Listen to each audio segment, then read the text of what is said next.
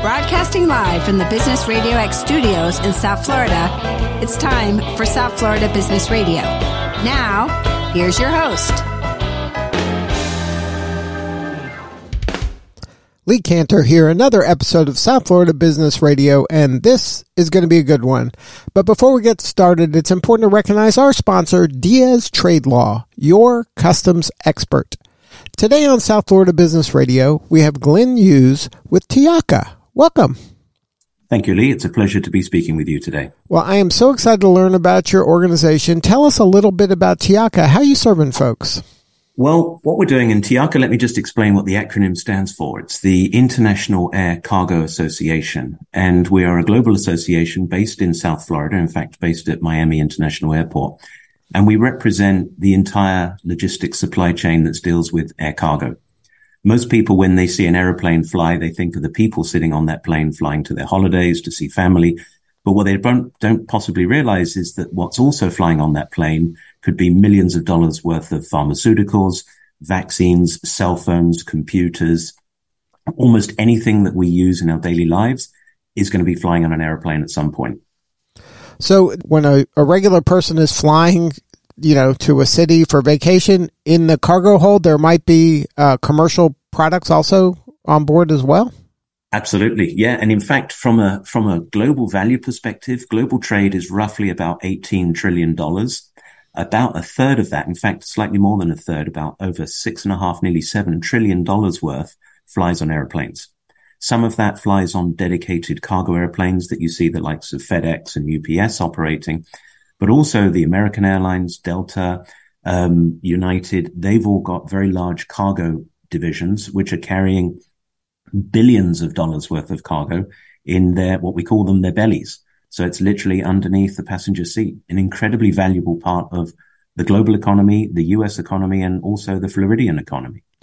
This to me is another example of how logistics and supply chain are like invisible to kind of regular people, and they're so vital to the communities they serve.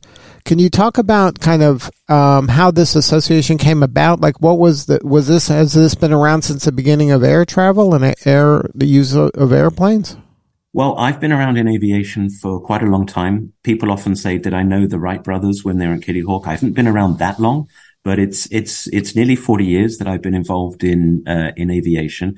And TIACA has been around even longer than that. It really sprung up because very much associated what you said a moment ago, Lee, about the fact that everyday folks aren't always aware of what logistics does because it operates, behind the scenes. People see it when the guy knocks on the door and gives them their parcel they've ordered on Amazon, but they don't necessarily associate everything that happened prior to that parcel coming to their door.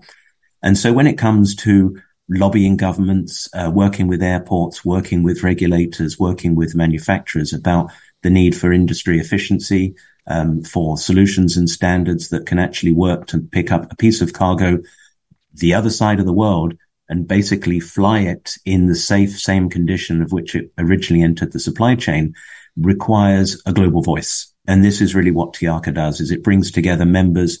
Our members are airports, airlines, ground handlers, trucking companies, all sorts of people associated with logistics. And then we can represent them collectively and try and ensure that the industry is safe, effective, and efficient.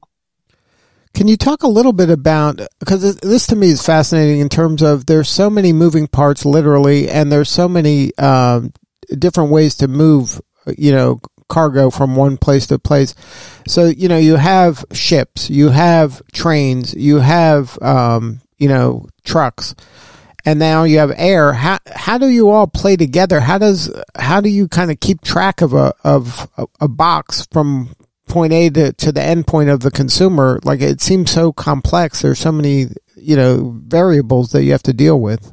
Exactly. A great question, because of course, again, we associate ourselves as passengers. If we want to move to go on vacation, we effectively get ourselves from our house to the airport, whether or not we use public transport, taxi, our own vehicle or whatever.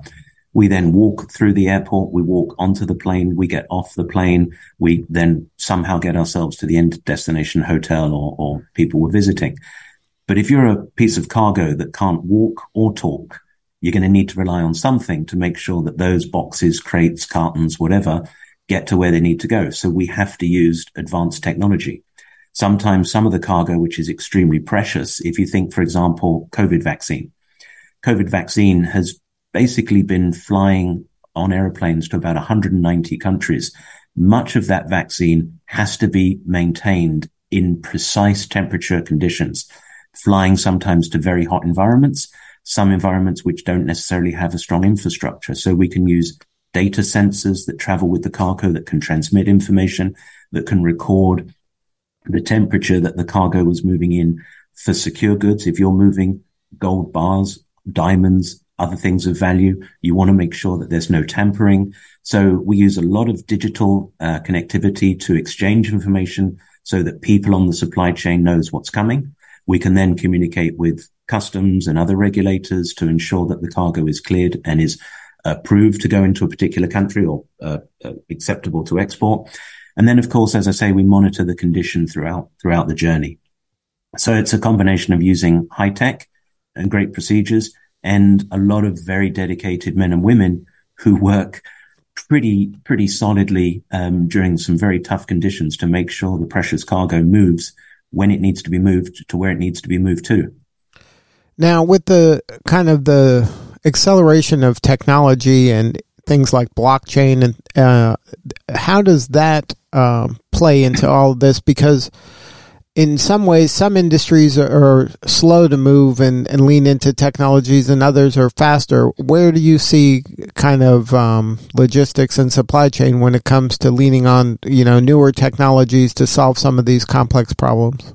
Yeah, I would actually say that historically we were probably a little bit slower than what one would have considered the norm or the accepted standard. But it has to be said that during COVID, when most of the world was kind of shuttering in place at home, etc., the logistics industry was working 24/7, moving PPE around and then moving vaccine and moving other medical things around.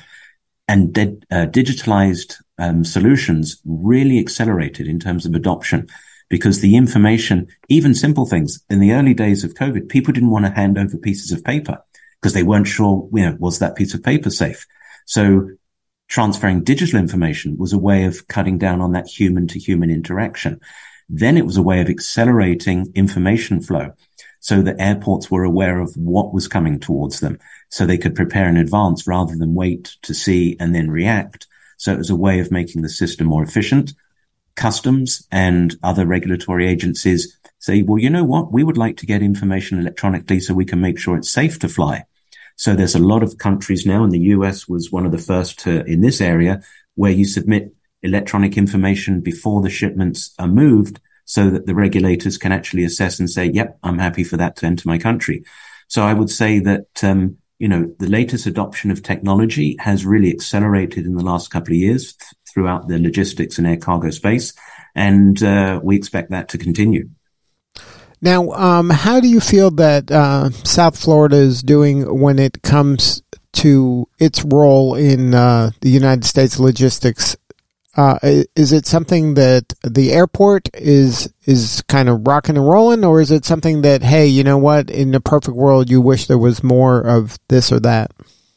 Well, and I first of all have to say, despite my accent, I actually grew up in South Florida, so I'm a kindred spirit of Yeah, it sounded Florida. Like a Kendall accent. Well, I grew up in West Palm, and then in the latter years lived just north of Fort Lauderdale. Now I'm based in Europe, but our association is based in Miami, and I say this with no doubt whatsoever that anybody's going to contradict me, that Miami International Airport is without doubt one of the world's leading airports when it comes to air cargo. In fact, I think it's the largest airport in the US for international cargo movements. If you look at domestic, you've obviously got FedEx and UPS at Louisville and Memphis who move more domestic cargo, but MIA is the largest international cargo airport in the US. It is the gateway to Latin America. You just couldn't imagine how many flowers and fresh fruits and vegetables actually come through the airport. The conditions at which they store them and move them is exceptional. And just from a number perspective, and this one is actually, I looked this up earlier and it's quite staggering. When you think of the size of MIA Airport versus the rest of the state, 40% of Florida's trade with the world goes through MIA International Airport by value. So if you think Miami Port, you've got a wonderful port there. You've got wonderful ports in Jacksonville. You've got wonderful other airports, Orlando, West Palm, Fort Lauderdale, etc. But the importance of MIA internationally for air cargo is tremendous. And as I say, 40% by dollar value in terms of Florida's trade with the rest of the world is pretty exceptional. Well, let's talk a little bit about TIACA, like a day in the life of your association. How do its members kind of participate? Who is the ideal member? And, what is some of the benefits of being part of the organization? A great question. First of all, who is a member? Anybody that is associated with logistics. So, it can be somebody that just owns one van and they do a delivery round, or it could be an airline that has 400 aircraft. It could be airports. It could be, as I say, trucking companies, ground handlers, technology providers. Anybody that's involved in this great industry is welcome to join the TIACA family. What we then do, and our role has to be pretty fluid. During COVID, for example, when people were trying to move things around the world, we were instrumental in making sure that closed airspace in certain countries were open so that the cargo coming in could land safely and help to distribute and save lives of the citizens of those countries, and also bringing in, as I say, important things like food. When it comes to humanitarian situations, we work very closely with a lot of agencies like UNICEF and others to make sure that we can help where there are disaster recovery situations, and that the access they need to capacity, we can match with people who own that capacity. And those are kind of urgent type of reactions. But then on a more day-to-day basis, we work with the entire industry at looking ahead at how we can tackle, some collective challenges. Like right now, the sustainability question is one that's huge. And for us, sustainability is not really just the environment. It's about looking after the planet, looking after the people, and helping global prosperity. And it comes to things like recruitment. This industry is a growing industry, and it needs to attract and retain and develop a lot of young talent as well as return to workers. And we need to make sure that the workforce out there is aware that this great industry is there and the benefits that it can bring to global society and to local society. So we have a lot of roles or a lot of activities about industry promotion, working with universities. We're putting on a big trade show later on this year, actually in Miami. So we do a lot of outreach, and do a lot of white papers and whatever we can do to help the industry grow, because this industry is supporting effectively the global community. Yeah, I think especially when you talk about next generation workforce, it's just not on the radar of young people. I think, when kids are playing, they're not like, I'm going to be the supply chain person, like I'm going to be in logistics, that's not a role or a career that it's top of mind. And I think it's so crucial. I think there has to be a lot of coordination between public and private, and especially the universities, to develop curriculum that is going to help solve that workforce challenge that, as more and more things and people move, logistics plays a bigger and bigger role. Absolutely. I mean, that is incredibly well said, Lee. And if you don't mind, I'm probably going to quote you going forward, because that was really eloquently put. A lot of people just think when they say logistics, they think, delivery driver. Well, that's one part. That's an important part. But this industry also has huge investments about autonomous vehicles. If people like playing with drones in their private life, come and work in this industry and develop drones that can fly in the Canadian frozen outback, or into the Brazilian Amazon rainforest, or throughout Florida, doing drop-offs, doing humanitarian drops in Africa. We've got advanced robotics. There's people designing the next generation of technology, even things like social media and modern communication platforms. Solution designing. I mean, this industry is so diverse. Fleet planning, equipment purchasing. I mean, these modern aircraft are worth hundreds of millions of dollars. So people are actually applying incredibly, I would say, well-considered strategic plans for how to make the aviation economics work. And just the idea of moving something. Let's take wildlife, for example, conservation programs. If people really want to focus on how they can support conservation programs for wildlife. Air cargo is at the front of this. It helps in breeding programs. But to move delicate wildlife, again, from one side of the planet to the other, requires incredible precision planning and animal welfare. So these are all really intensely important and valuable roles that this industry can offer people. Yeah, I think that there just has to be more awareness for young people to see kind of that side of it, because it is leveraging bleeding edge technology to really make a huge impact in whatever area that they'd like to make that impact in. Like you mentioned, wildlife conservation, play with drones and robots. I mean, it's not your grandfather's supply chain or logistics where there's, people in warehouses lifting boxes and stuff. Like more and more of that is becoming automated and robots are doing that kind of work. And you need this brain power to really kind of take this another step forward. Absolutely. And again, you hit the nail on the head when you said it's not about just the boxes. It's not about moving one box from A to B. This industry is actually focusing on the value that's inside that box. And if you want to picture people giving over engagement rings, wedding rings, flowers on Mother's Day, flowers on Valentine's Day, all these are activities which we take for granted, but if it wasn't for air cargo, they wouldn't be possible. And these are the powerful images that we need to instill in that next generation, because they can truly make an impact on their local community, as I say, and the global community. And in fact, we're going to be holding this event in Miami in November.